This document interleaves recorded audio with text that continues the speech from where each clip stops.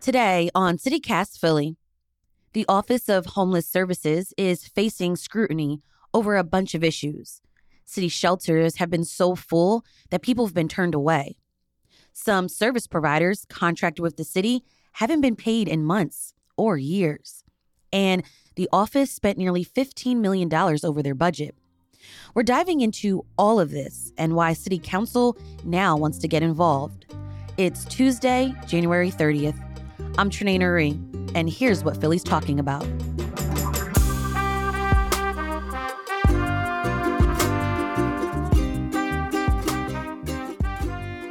Joining me is Reverend Jeremy Montgomery, President and CEO of Philly House, Philly's largest and longest running homeless shelter for men. Hi, Reverend Jeremy. Hello. And Anna Orso, City Hall reporter at the Philadelphia Inquirer. Hi, Anna. Hey, Trenae. Thanks for having me. Jeremy, Philly House is located in Center City around the Cowell Hill area. You do have a bed capacity, but I read in the Inquirer that you had to turn some people away recently. What goes into making those types of calls? Yeah, Philly House has a nightly bed capacity of 220. During Code Blue of this month, we were at full capacity. The decisions that lead us to have to turn someone away is based upon our own limitations of our own resources. We don't have endless amounts of funding. Frankly, we're funded privately by individuals. And so it comes down to our own staff capacity. It comes down to, first and foremost, the safety and the security of all guests that are in our shelter. And we can't exceed our own capacity because we don't have the resources in order to be able to ensure the safety, the security, and the well-being of everyone who comes through our doors. Jeremy, what are some services that someone could get at Philly House? So Philly House, we excel at being able to get a guy off the street and to be able to ensure that he never has to return to the streets. The bottom line is the men are the dudes that we serve. Mm-hmm. Code Blue for us is a unique opportunity to be able to serve people in a way that we never get to because they finally come through our doors. And so at the height of Code Blue, there was this guy by the name of Bob. And so he had this Philadelphia Eagles jersey on. I said, "Hey, go Birds." And that got his attention. He looked up and he said, "Yeah, go Birds." And I said, "Well, next year at least." And he goes, "Why? Why not this year?" And I said, "Well, because kind of what happened on Monday night." "What happened Monday night?" I said, "Well, they kind of lost." "Who'd they lose to?" I said, "Tampa Bay." "What makes their record?" And I said, "Well, it's kind of, they're out of it." Over. He's like, "What happened, man? I thought they were 10-1. I thought they were 10-1. I said, "Bob, no, they're not 10-1. They're kind of out of it."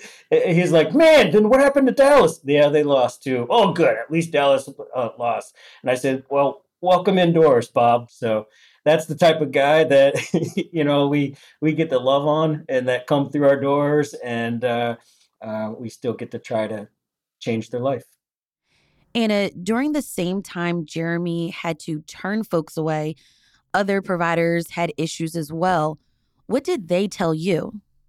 Yeah, so a couple colleagues of mine and myself spoke to a handful of outreach workers and shelter providers during the most recent snowstorm, which snowstorms always provide a challenge for the Office of Homeless Services. It can be hard to get everybody in a safe and warm place when weather is extreme.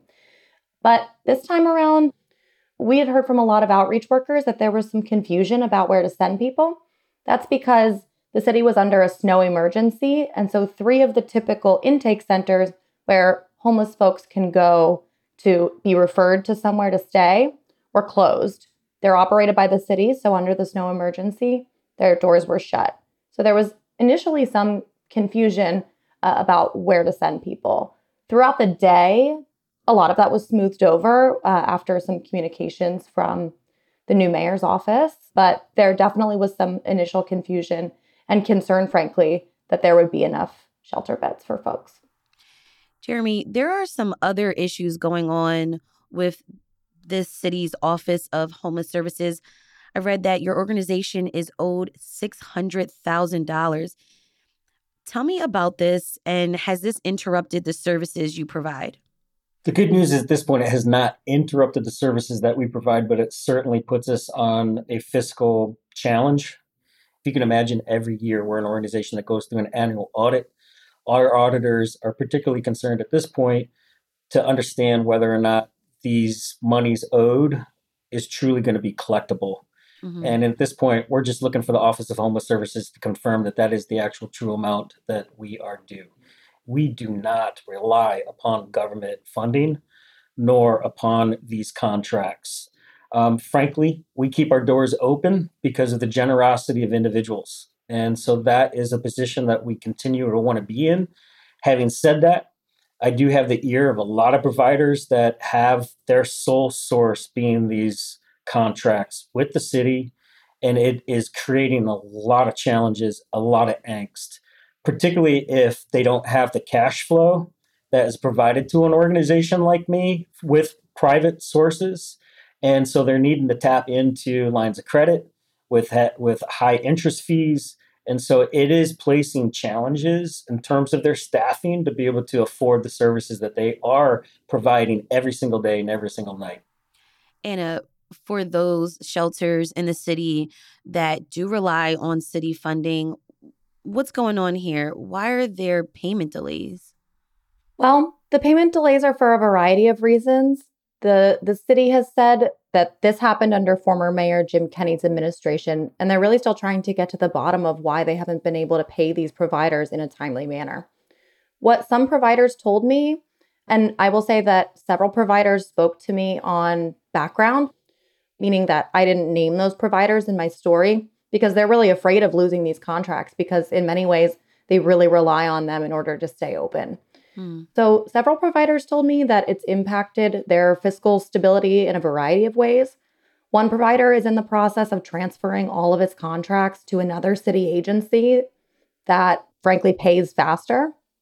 Another has confirmed to me that they had to tap a line of credit in order to cover the shortfall. And in one really severe case, one shelter was told at the end of last year that their contract wasn't being renewed because the Office of Homeless Services simply didn't have the funding to support them any longer. After the break, more about what's going on at the Office of Homeless Services. This is CityCast Philly.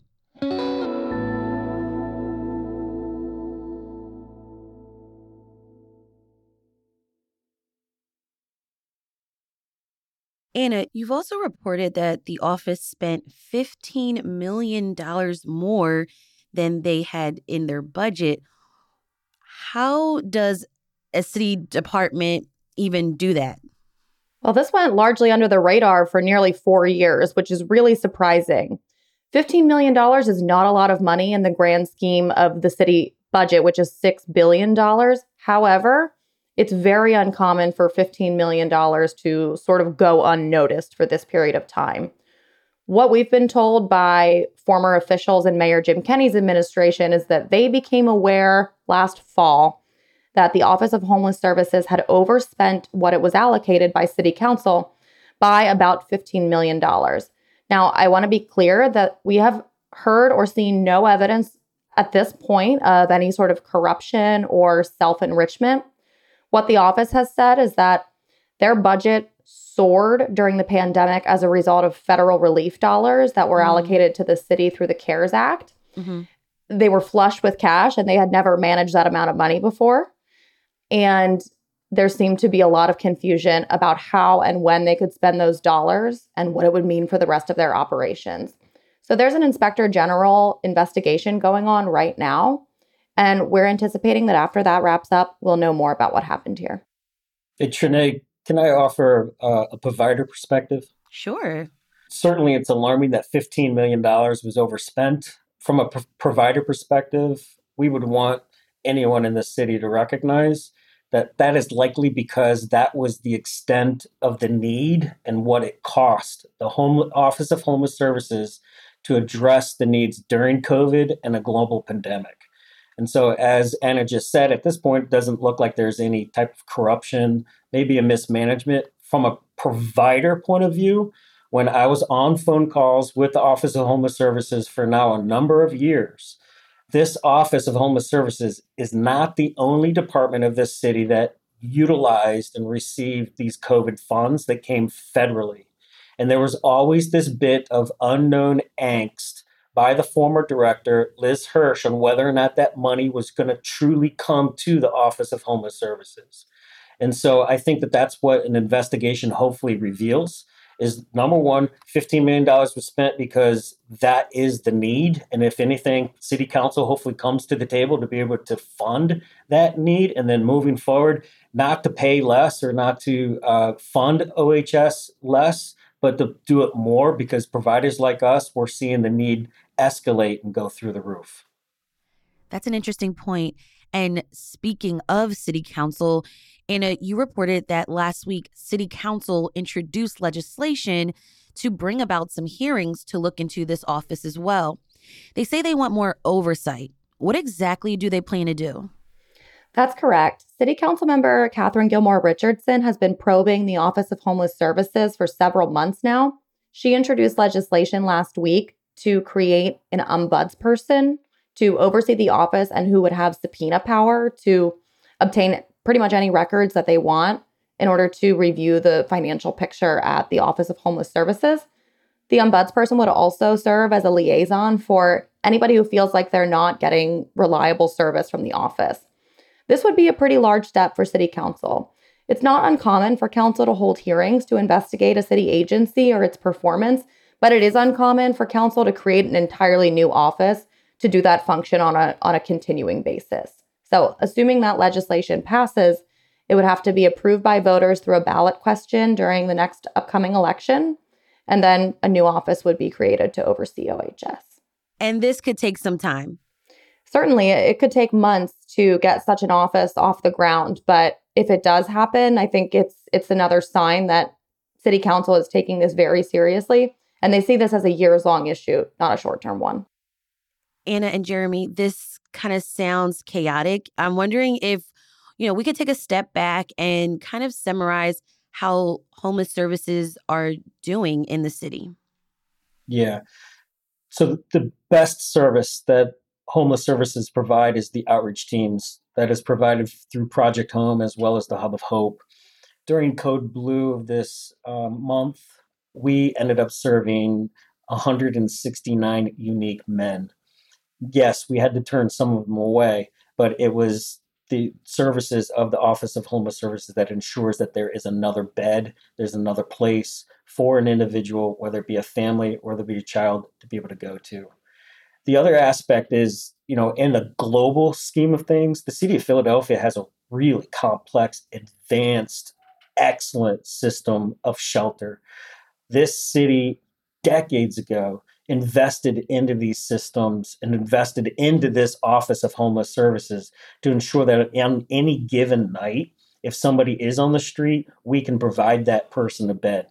Yeah, I think that's a really good point. And I also want to emphasize that there are a lot of people who work for the Office of Homeless Services who are doing incredible work, especially, as Reverend Montgomery said, those outreach workers who work in some conditions that a lot of people would not want to work in. So I want to be clear that a lot of city workers are putting their heart and soul into this and are doing a great job. I also think it's fair to say that if there's a so-called front office of OHS, it's experiencing a lot of really severe challenges right now. I do think that given there's a new mayor and a new administration, there's really a real opportunity here to see some not only change in the funding picture, but some change in the bureaucratic picture. Mayor Cherelle Parker has really emphasized cutting red tape and making it easier to work with the city, to contract with the city, and to do business with the city. And if she's really serious about that, her administration will take a look at what these providers with OHS have gone through and try to make it an easier and more seamless relationship. I wish to underscore the point that Anna made about the actual personnel of the Office of Homeless Services and the outreach teams. Many of these are lifetimers. They're lifetimers in terms of servicing the homeless individuals in our city. And they're unsung heroes in many respects. All right. Anna Orso, City Hall reporter at the Philadelphia Inquirer, and Reverend Jeremy Montgomery, President and CEO of Philly House. Thank you both so much for joining me on CityCast Philly. Thank you so much for having me. It's been a true pleasure. Thank you for having me. You can read more reporting from Anna and get info about Philly House by clicking the links in our show notes.